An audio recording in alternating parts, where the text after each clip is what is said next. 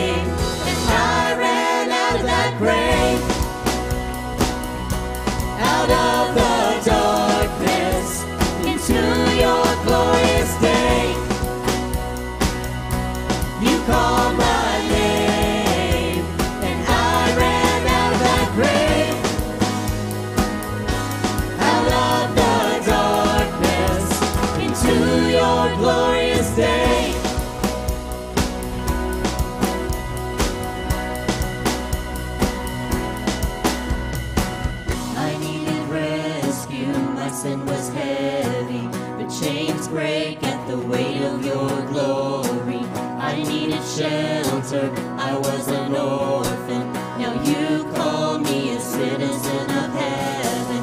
Where I was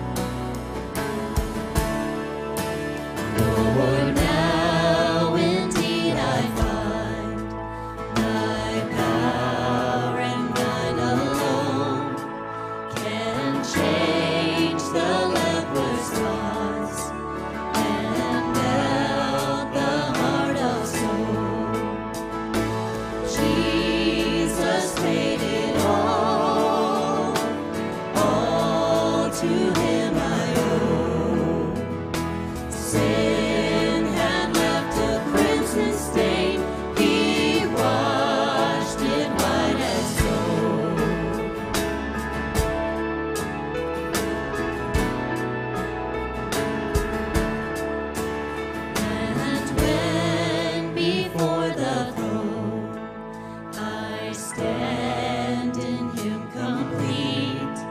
Jesus died my soul to save. My lips shall still repeat. Jesus paid it all to him I owe. Sin had left a crimson stain, he washed it white as snow.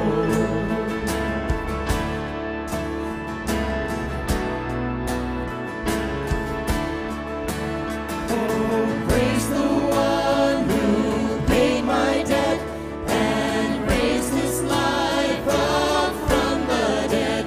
Oh, praise the one who paid my debt and raised his life up from the dead. Oh, praise the one who paid my debt and raised his life up from the dead. Oh, praise the one who paid my debt and raised his life up from the dead. Jesus paid it all to him I owe. Sin had left a crimson stain, he washed it white as snow. Amen. Let's pray. God, thank you so much for being a God who is bigger than death, for giving us hope and life and love. And I just pray these next few minutes you will be honored. And I pray that we can just take this time to set our minds on you and to set our hearts on you. And that the words that we sing and the thoughts that we have would be pleasing to you, Lord. It's in your name that I pray. Amen. Good morning. You guys can go ahead and take a seat. Happy Easter. Oh, thank you. It's so fun I usually just wear, jeans and a shirt, but I was like, let me put on a dress for Easter Sunday, and I did, and I got my wedges on. Yeah, you all look great. If you're joining us from home, I hope you are comfortable, and we are so glad that we have technology that lets us all come together. If you're visiting with us today, so glad that you're here. For those of us who are members, just a reminder that giving is a part of an act of worship for us as members of Murray Hill Church. So if you're here today, we have baskets on either side and in the back. You can also give online at give.murrayhill.church. You can text to give. You can mail in your giving. Your giving helps us fuel the mission of Murray Hill Church and to continue loving and supporting our community, not just inside the walls, but outside of them. So thank you, thank you, thank you. I don't have too many announcements. Actually, that's the only one. I don't have any announcements. We're going to continue worshiping. But before we do, just wanted to read a little poem. It's called For an Easter Sunday. When Friday brings death, no one expects hope on a Sunday.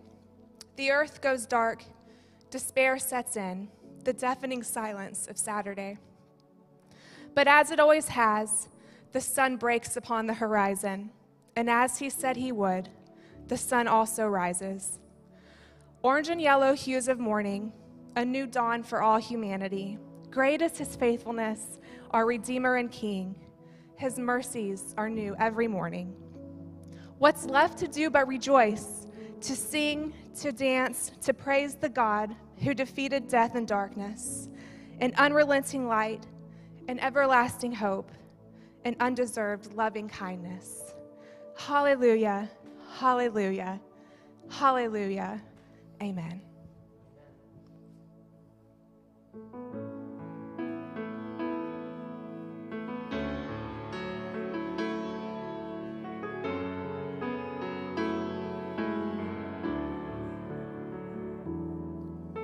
They looked at him and saw a simple man, a carpenter with healing in his hands. They saw him calm the sea and heal a dying man. They saw, but could they really understand?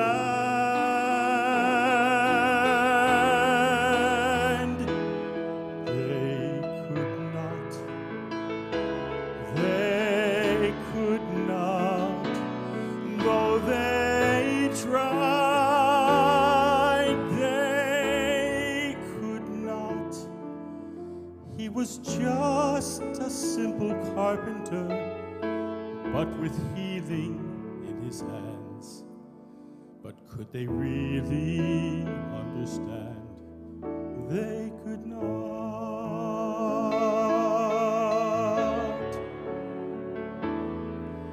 They listened to the teaching that they heard.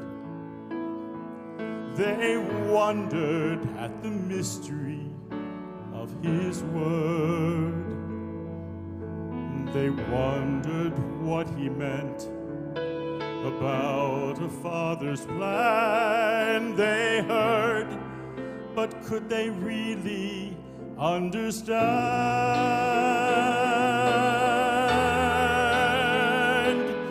They could not. They could not.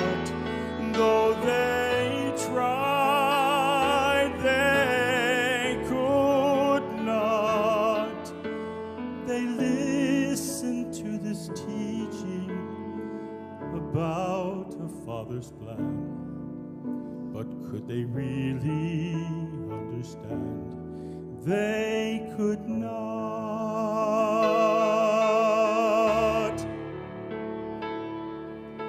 So finally, upon a rugged cross, they killed the man who would not suffer loss.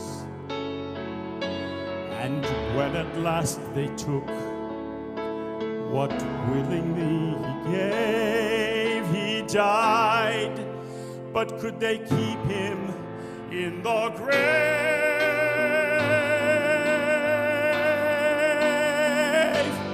They could not.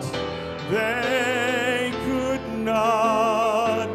Praise God, they could not.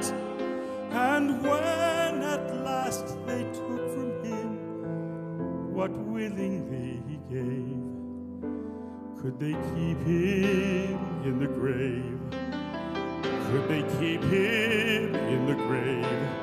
Could they keep him in the grave? They could not.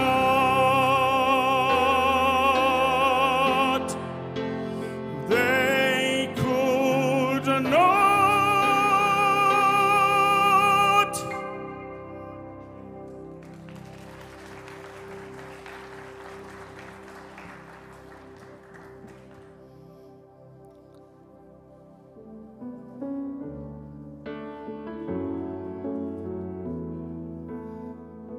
As we continue worshiping this morning, think through what Gary just sang.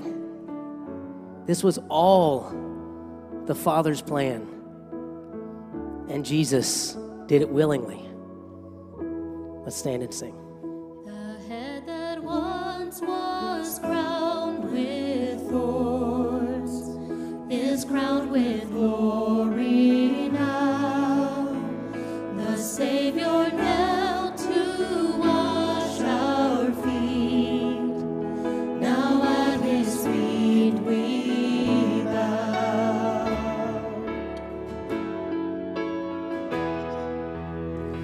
The one who bore our sin and shame, now robed in majesty, the radiance of perfect love now shines for all to see.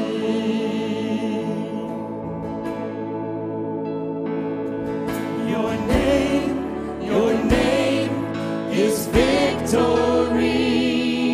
All praise will rise to Christ our King.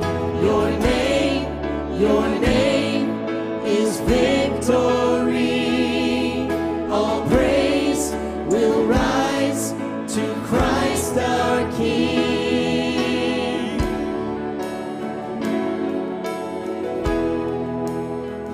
The fear that held us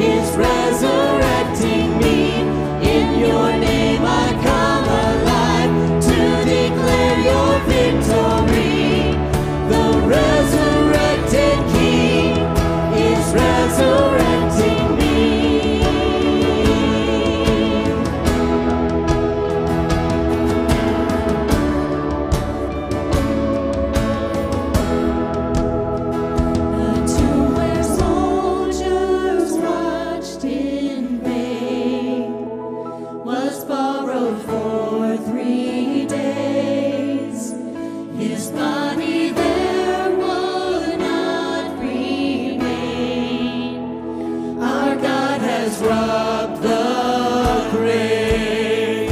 Our God has rubbed the grave.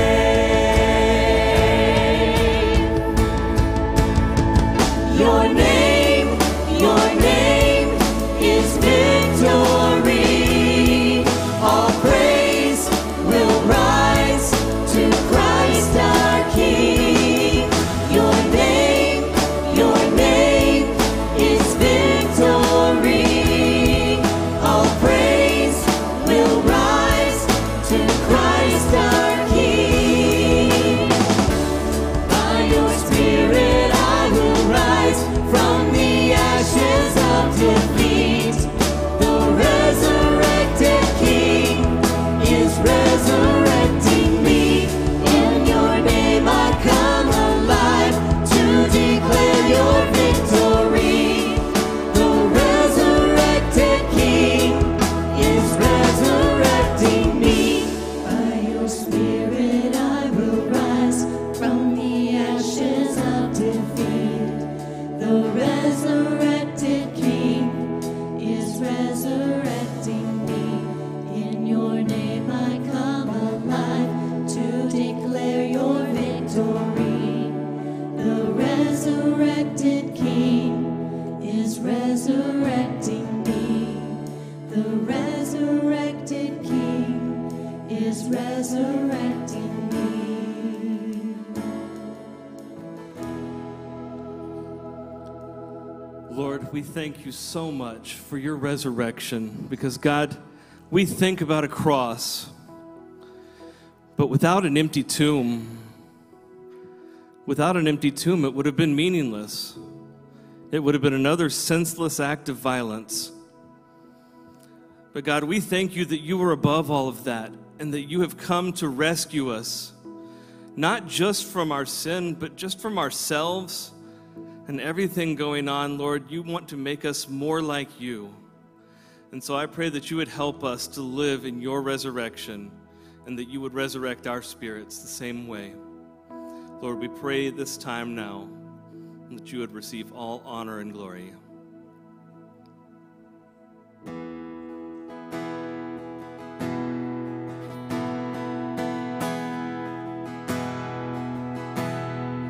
I searched the world,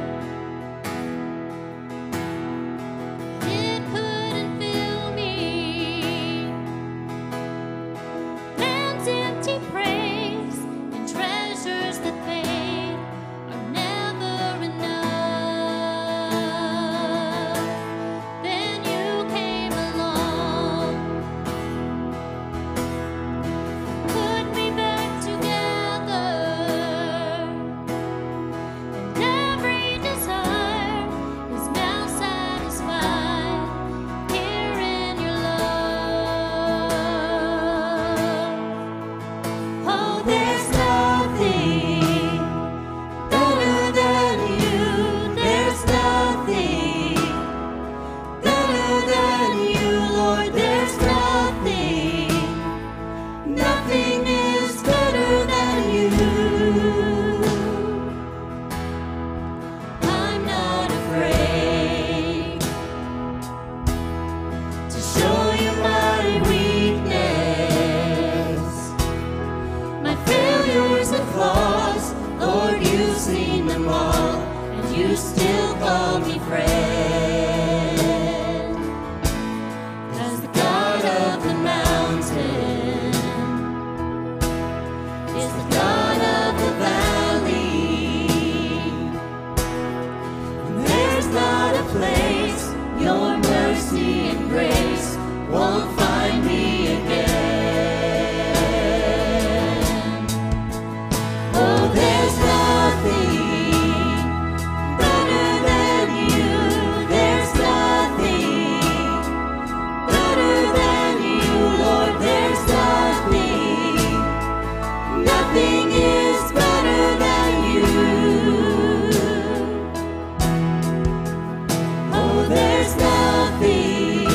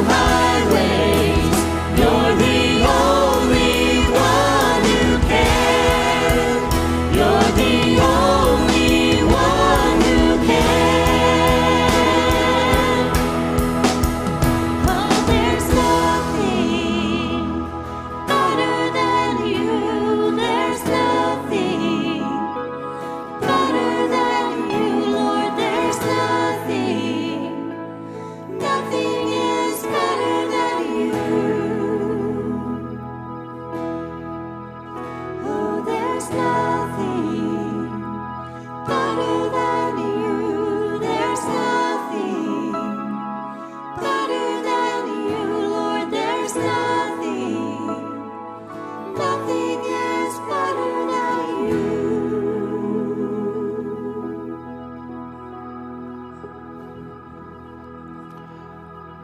Heavenly Father, as we come before you today, we acknowledge the fact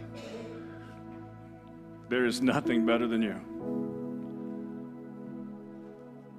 And Father, we come before you today and just praise you that the tomb is empty and Jesus is alive. We thank you that we have this opportunity to live on this earth and represent you as your children. Father, we're so grateful for the sacrifice that was made, but unbelievably overjoyed that our King conquered death.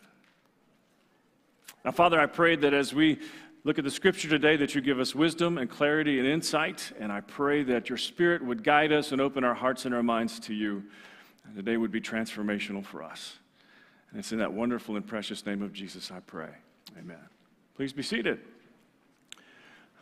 So I want to start by saying I am amazingly excited that there are actually people in the room this Easter. Last Easter, it was the worship team and me and a few people in the back looking at a camera. And I think at that point it was still an iPhone, and so we've transitioned all of that to much better stuff. But it is good to see a light at the end of the tunnel, as it were. And it's been a crazy 13-month run, and we're getting close. I really believe that. And by the way, just as a side note, I know that historically I'm not a hugger, but I'm fully vaccinated and I'm good to go. And if you are just dying to have a hug from me, I'm available today, okay? So I know that's, and Donnie George said the same thing about himself, so. Sorry, man, couldn't resist. All right, so we are talking obviously about the resurrection today, but I'm gonna go probably a little different direction than you might have thought. So we're gonna be looking in Luke chapter 24. And just, we need to know the background and understand what's going on here, because it's really very significant in this. So the people that have followed Jesus, they were following him, and they had given everything to them. Actually, Peter said that. If you look in Luke 18, he said, Lord, we've left everything to follow you. And for 3 years, they left everything to follow him, and they invested their lives in him, and excuse the Easter pun, but they put all of their eggs in the Jesus basket, right?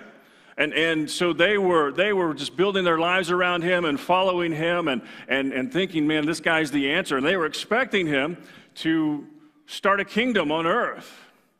And then all of a sudden he gets arrested. He goes on trial, and shockingly to them, he is crucified and killed. And all of a sudden they see their dreams just explode, and there's no more hope. I don't know if you've ever spent a year or more time period pursuing a dream that didn't happen. Man, that's just devastating. They built their world around him and this dream, and all of a sudden it's gone, and he was placed in a tomb, and I'm sure that moment when the stone was rolled over the tomb, it would have been, oh no, it's done. So they buried him on Friday, and then, of course, Friday sunset to Saturday sunset was the Sabbath, and so they couldn't do anything as far as anointing the body and that sort of thing. So they waited till Sunday morning, and Sunday morning they get up, and that's where the story picks up for us. And please keep in mind the shock that they have been through, as Jesus is dead, right? So Luke chapter 24, verses 1 through 12. If you're in the room using our pew Bibles, it's page 1060. Luke chapter 24, verse 1. On the first day of the week, very early in the morning, the women took the spices they had prepared and went to the tomb. They found the stone rolled away from the tomb, but when they entered, they did not find the body of the Lord Jesus. While they were wondering about this, suddenly 2 men in clothes that gleamed like lightning stood beside them. In their fright, the women bowed down with their faces to the ground. But the men said to them, "Why do you look for the living among the dead? He's not here. He has risen. Remember how he told you while he was still with you in Galilee, the Son of Man must be delivered over to the hands of sinners, be crucified, on the third day be raised again." Then they remembered his words. When they came back from the tomb, they told all these things to the 11 and to all the others. It was Mary Magdalene, Joanna, Mary the mother of James, and the others with them who told this to the apostles. But they did not believe the women because their words seemed to them like nonsense. Peter, however, got up and ran to the tomb. Bending over, he saw the strips of linen lying by themselves, and he went away wondering to himself what had happened. So we look at this story, and if you're familiar with the resurrection stories, it's probably one that you have read before. But I want to point out something different, and I think something that's very important for us at this time in history for us. And it was something that the angel said. And the angel said, if you go back and look with me, and so again, before I get there, imagine these women, they come to the tomb, they walk in, the body's not there. And their minds are racing. They have to be racing. Did we come to the wrong place? Somebody take it? What's going on? And then all of a sudden, angels show up. And they fall down on their faces, terrified. I've never met an angel face to face, other than the one I live with. I've never met an angel face to face. But I am sure that would have been a terrifying moment. Afraid. And the angel said this, "Why do you look for the living among the dead? He's not here. He is risen. Remember how he told you while he was still with you in Galilee, the Son of Man must be delivered over to the hands of sinners, be crucified, and on the third day be raised again." Then they remembered his words. And here's what I want you to see in this part. This is a big deal. The words of Jesus are trustworthy. The words of Jesus are trustworthy. If you go back in Luke, and you can see it in John as well, and very clearly, Jesus declared everything that was going to happen to him before it happened. He made a very just detailed case of this is what's going to take place. And I want you to see so that when it happens, you know that I knew it was coming. And he said, remember, ladies, when he told you in Galilee, this is exactly what was going to take place. And he made it clear. He left no doubt. This is the direction this is going. And I think one of the things that we have to understand about Jesus of Nazareth is that his words are trustworthy. We live in a time when people are desperately trying to find something wrong with the Christian message. And part of the problem is us Christians. Let's just be honest. And we look and we say things and we practice things that are contrary to the founder of our faith completely. And people look at us and they say, well, the people in the church are a bunch of hypocrites. Well, let me let you in on just a little secret.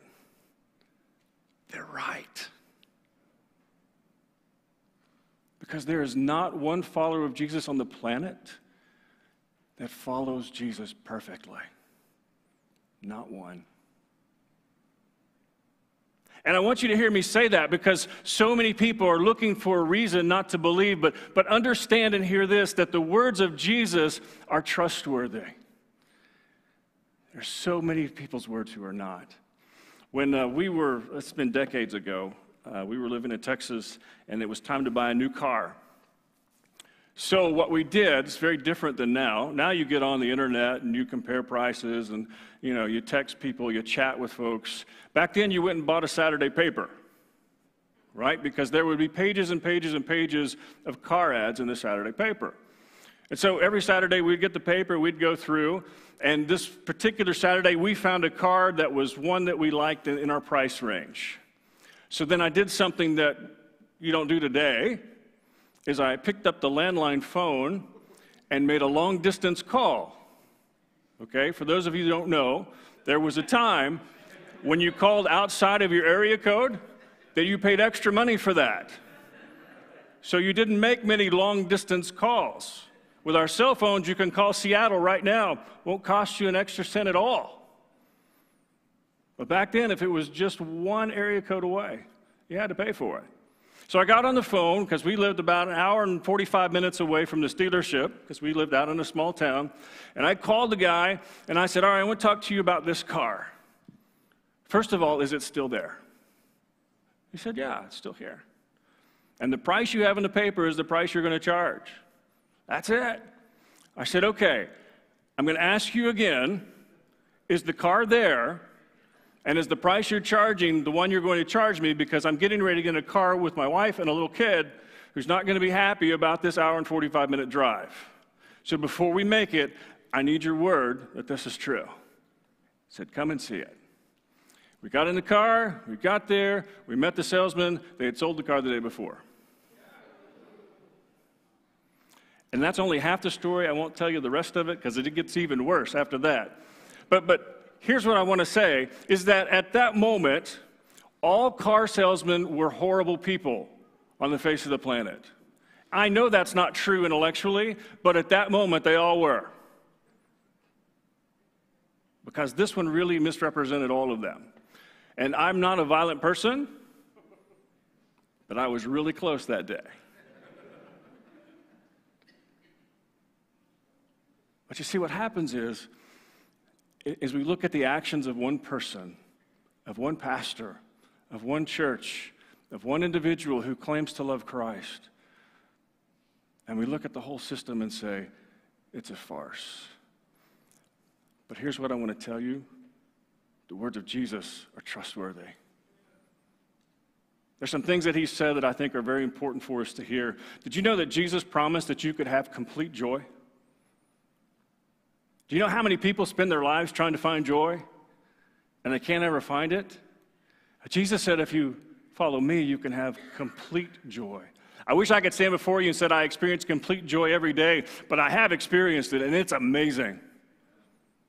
It's amazing. Jesus also promised that you can have a perfect peace. You ever look for perfect peace in your life? Here's what I tell you, if you chase after perfect peace, you're never going to find it. You chase after Jesus, it'll show up. Jesus also promised that if you chase after me, you're going to have some hard times because of it. And guess what? It's true. But his words are trustworthy. I remember we were at another church. I think it may have been the same church where the car thing happened. There was somebody in the church that was just an absolutely miserable person. And they had determined they were going to make everybody else miserable too. And so whatever happened in the church, whatever the church decided, this person was always against it, always in my office telling me how horrible it was, how bad I was, et cetera, et cetera, et cetera. And so that happened all the time. And I'll just be honest, I did not like this person at all.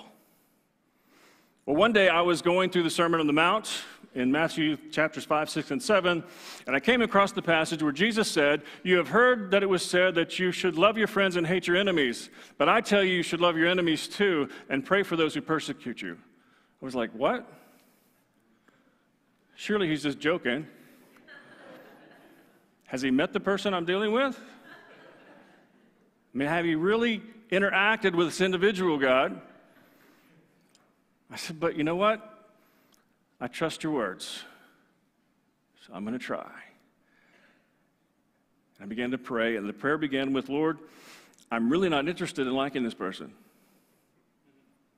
I'm really not interested in loving this person, so please give me a desire to do that.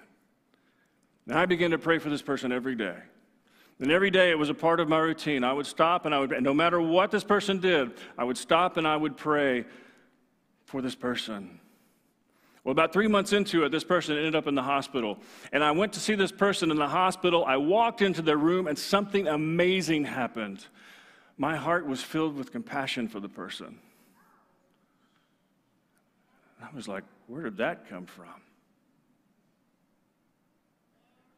This person's been nothing but horrible to me, but I'm concerned about them.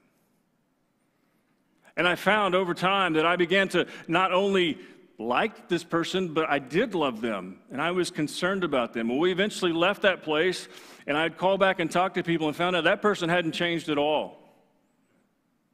Never stopped being the horrible person that they were. Something happened in me. I tell you that story not because I'm a great person, because I'm not. I tell you that story is because the words of Jesus are true. They are transformational. The angel said, look, ladies, he told you what was going to happen. You just need to believe that. So I want to tell you, first of all, if you're on this journey of life and you are on a faith journey looking for truth, I want to make it very clear, no matter what followers of Jesus have done to you in your life or you've seen them do, the words of Jesus are trustworthy. He's the one we want to point you to, not us. Because we're going to mess up. But his words are perfect. Well, there's a second part of this, and it's really just one word that fascinated me. Verse 9, when they came back from the tomb, they told all these things to the 11 and to all the others. It was Mary Magdalene, Joanna, Mary the mother of James, and the others who with him who told this to the apostles. But they did not believe the women because their words seemed to them like nonsense. Now, there's history involved in that. A Jewish woman could not be a witness in a court of law because their testimony would not be acceptable. Not saying it's right, but saying it was. And so the guys are sitting around. The ladies show up and say, hey, we went to the tomb. We interacted with the angels. This is what they said. And I can just see them going, they've lost it. Because they thought it was nonsense. Right? I just want to tell you real quick. In the Greek, the word nonsense means a message that is simply incoherent and unintelligible. They heard their message and thought they were crazy. Says, you ladies have lost your minds. It wasn't just one of them, there was a group of them. You ladies have lost your minds. This can't be true. Your message is incoherent because dead men don't come back to life. We know that. Dead men don't come back to life. Now, Peter did run down to check it out, the story, and it's always interesting to me how John told a little different story than Peter. All right? Peter had died, so John wrote his own gospel, and he told the story and said, Peter's not telling you the whole story. He and I both ran down there, and 3 times in the same passage he says, I beat him. He makes it clear. I outran the old man. It wasn't even close. Such a man, right? So Peter goes down, maybe some possibility they're telling the truth, but it was nonsense. So for those that don't know, if you're new and haven't been around or you're watching for the first time online, I do teach world religions as an adjunct at Florida State College just down the street.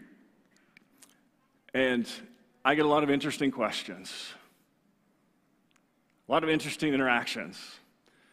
One semester, I had a young lady come to me, and she asked this question. She said, how can you possibly believe in the resurrection of Jesus? I said, yeah, it sounds pretty out there, doesn't it? Well, here's the thing. When I think about the resurrection of Jesus, there's some things that I know. First of all, I know there's an empty tomb. I know that not just from the biblical stories, I know from the extra biblical material, there is an empty tomb. I mean, that's confirmed. It's if you look at the extra biblical material, there is no doubt there's an empty tomb. Jesus was placed in a tomb, and that tomb is empty. Now, the question is, why is it empty? Why is that tomb empty?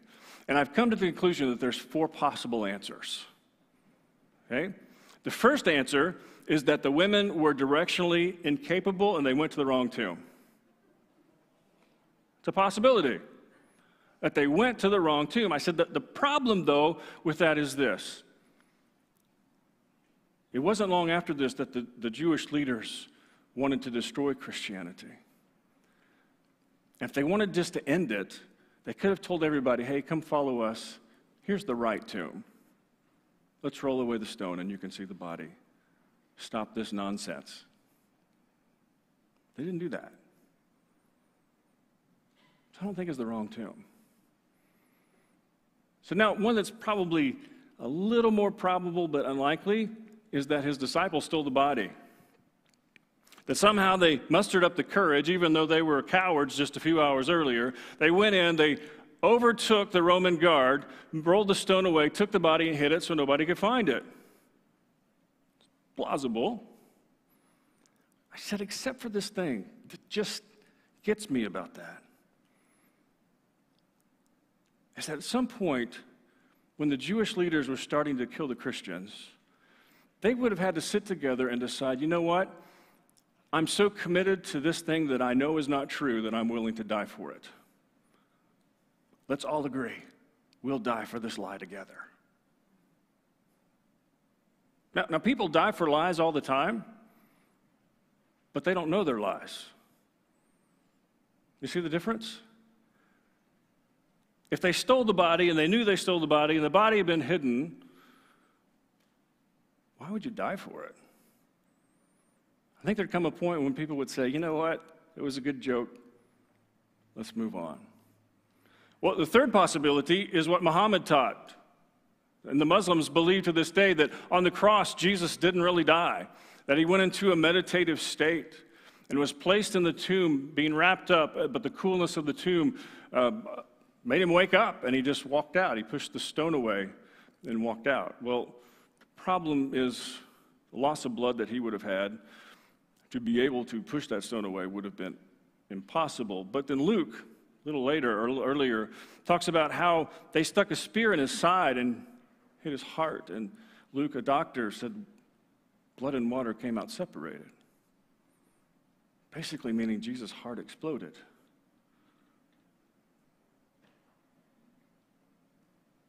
So maybe, but that's really hard for me. I said, and then there's the fourth option. And this is the one you're not going to like. Something supernatural happened. Something supernatural took place. And I told that young lady, I said, I want you to know down to the deep core of my being, I know that something supernatural happened. I know it doesn't make sense. Dead men don't come back to life, but God did something supernatural that day. And there are those of us who are sold out, committed, and believe in this nonsense. Because it's the truth. So I want to show you a quick video today. And the video is a video if you were to take current reality and put it into the resurrection of Jesus, to kind of get the idea and the feeling of what it was like that first Easter morning.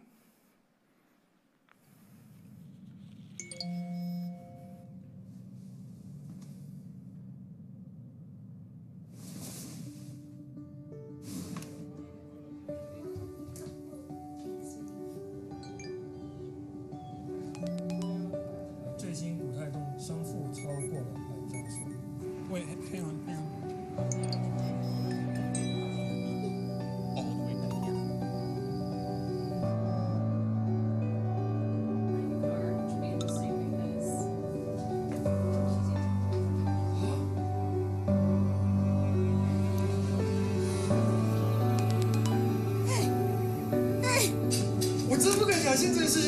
Dude, no way! I told you! You're not gonna believe what just happened.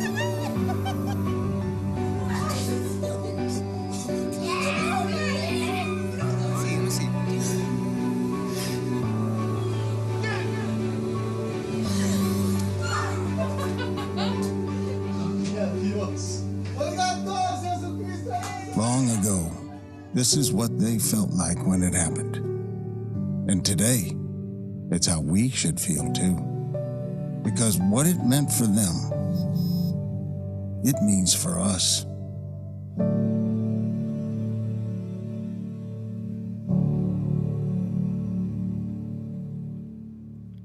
So here's the thing. If you come to the conclusion that something supernatural happened, you really ought to build your life around Jesus. If something supernatural took place and Jesus conquered death, then he ought to be the center of your world every single day. And it's not my intention to offend anyone, but it shouldn't be something we celebrate one day in the spring. It should be something we celebrate Monday through Sunday every single week. Because if he's alive, if it really happened, then we should build our world around him.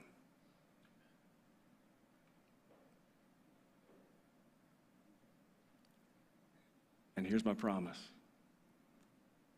Though it may bring struggles if you do, it's worth it every step of the way. Let's pray.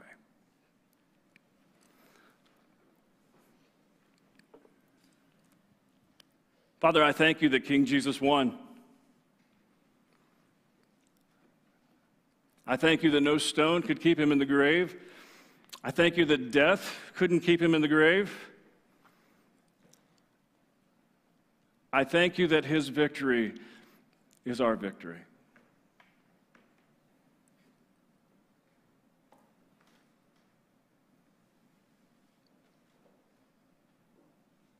And Lord, we come this day. We acknowledge an empty tomb and acknowledge that something supernatural took place.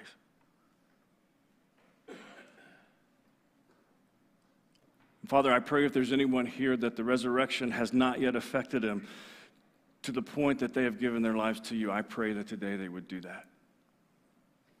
I pray that you would draw them to yourself. I pray that you would transform their lives, and that you would become the center of their worldview and their lives.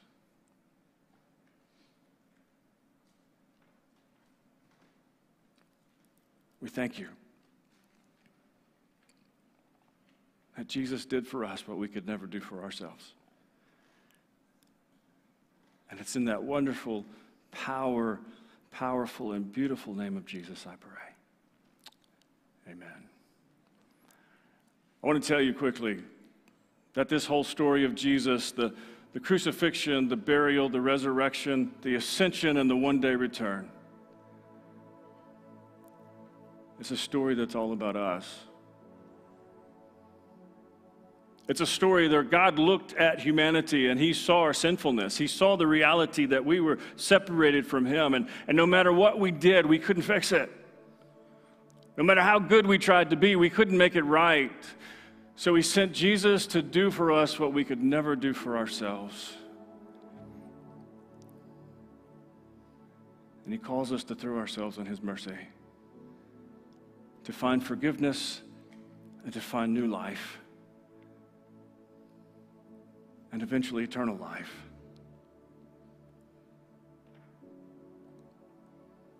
And so today, if you're here and you've never asked Jesus into your life, we want to invite you to do that. If you know today that God is leading you to this point, that I have to do this, please respond today. In a minute, we're going to sing, and as we sing, if you're in the room and would like to talk about that and what it means, I invite you to walk through these doors to the Welcome Center. Let's talk about faith and what it looks like. If you're online, you can text, you can email. There will be people waiting to respond to you. And same thing. If you know that God is doing this and drawing you to himself, say yes to him. Say yes. Or maybe you're here or watching online and you have questions about religion or the Bible or Jesus or this whole story. I want to assure you, your questions are welcome here. Do not be afraid to ask. We don't have all the answers, but we do have some. And I promise you will not be judged in a negative way by your questions. Please ask.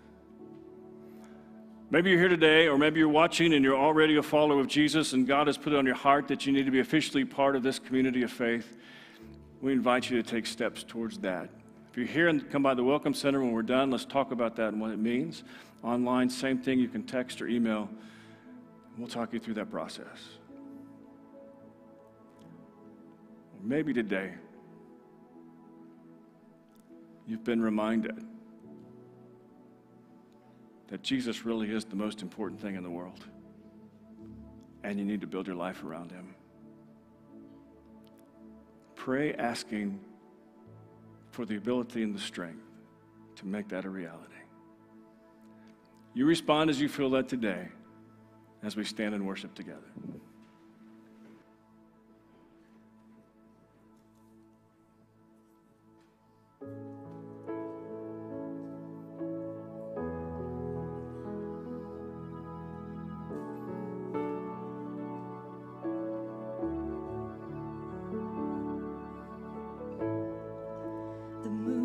Stars they wept, the morning sun was dead, the Savior of the world was fallen, his body on the cross, his blood poured out for us, the weight of every curse upon him.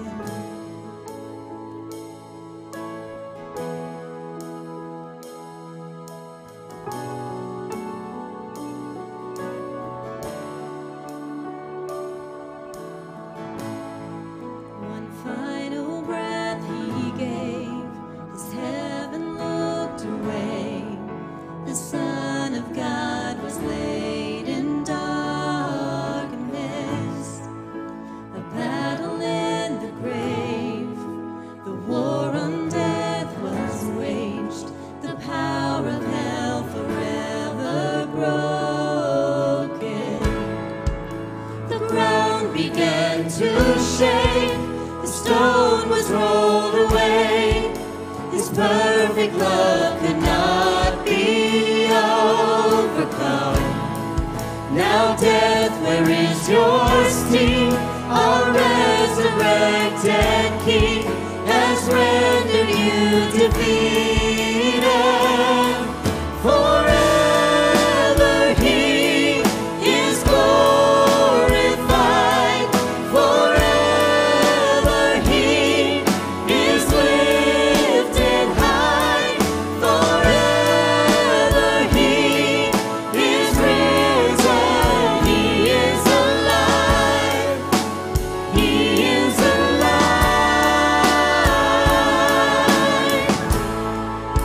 The ground began to shake. The stone was rolled away.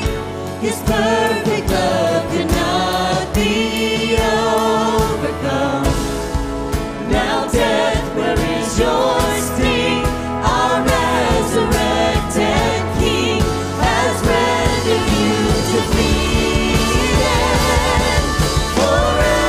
Forever he is glorified. Forever he is lifted high. Forever he is risen. He is alive. He is alive.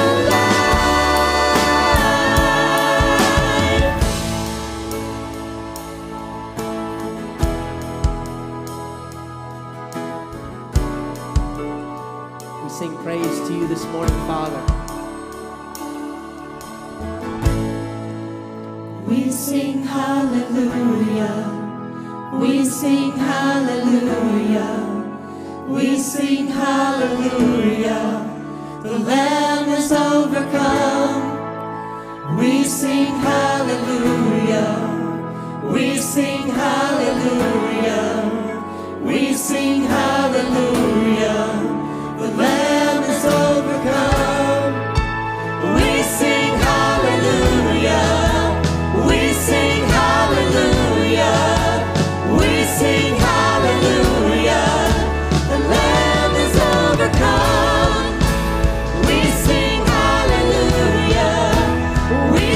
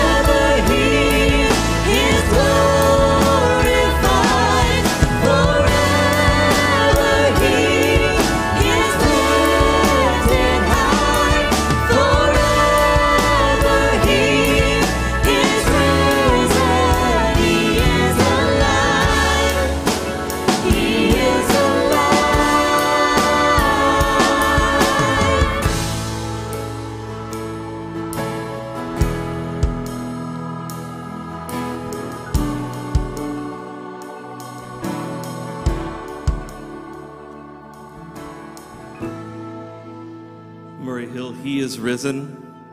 Let's go and live our life fully aware of that fact, loving our Lord and loving others. Have a wonderful Easter.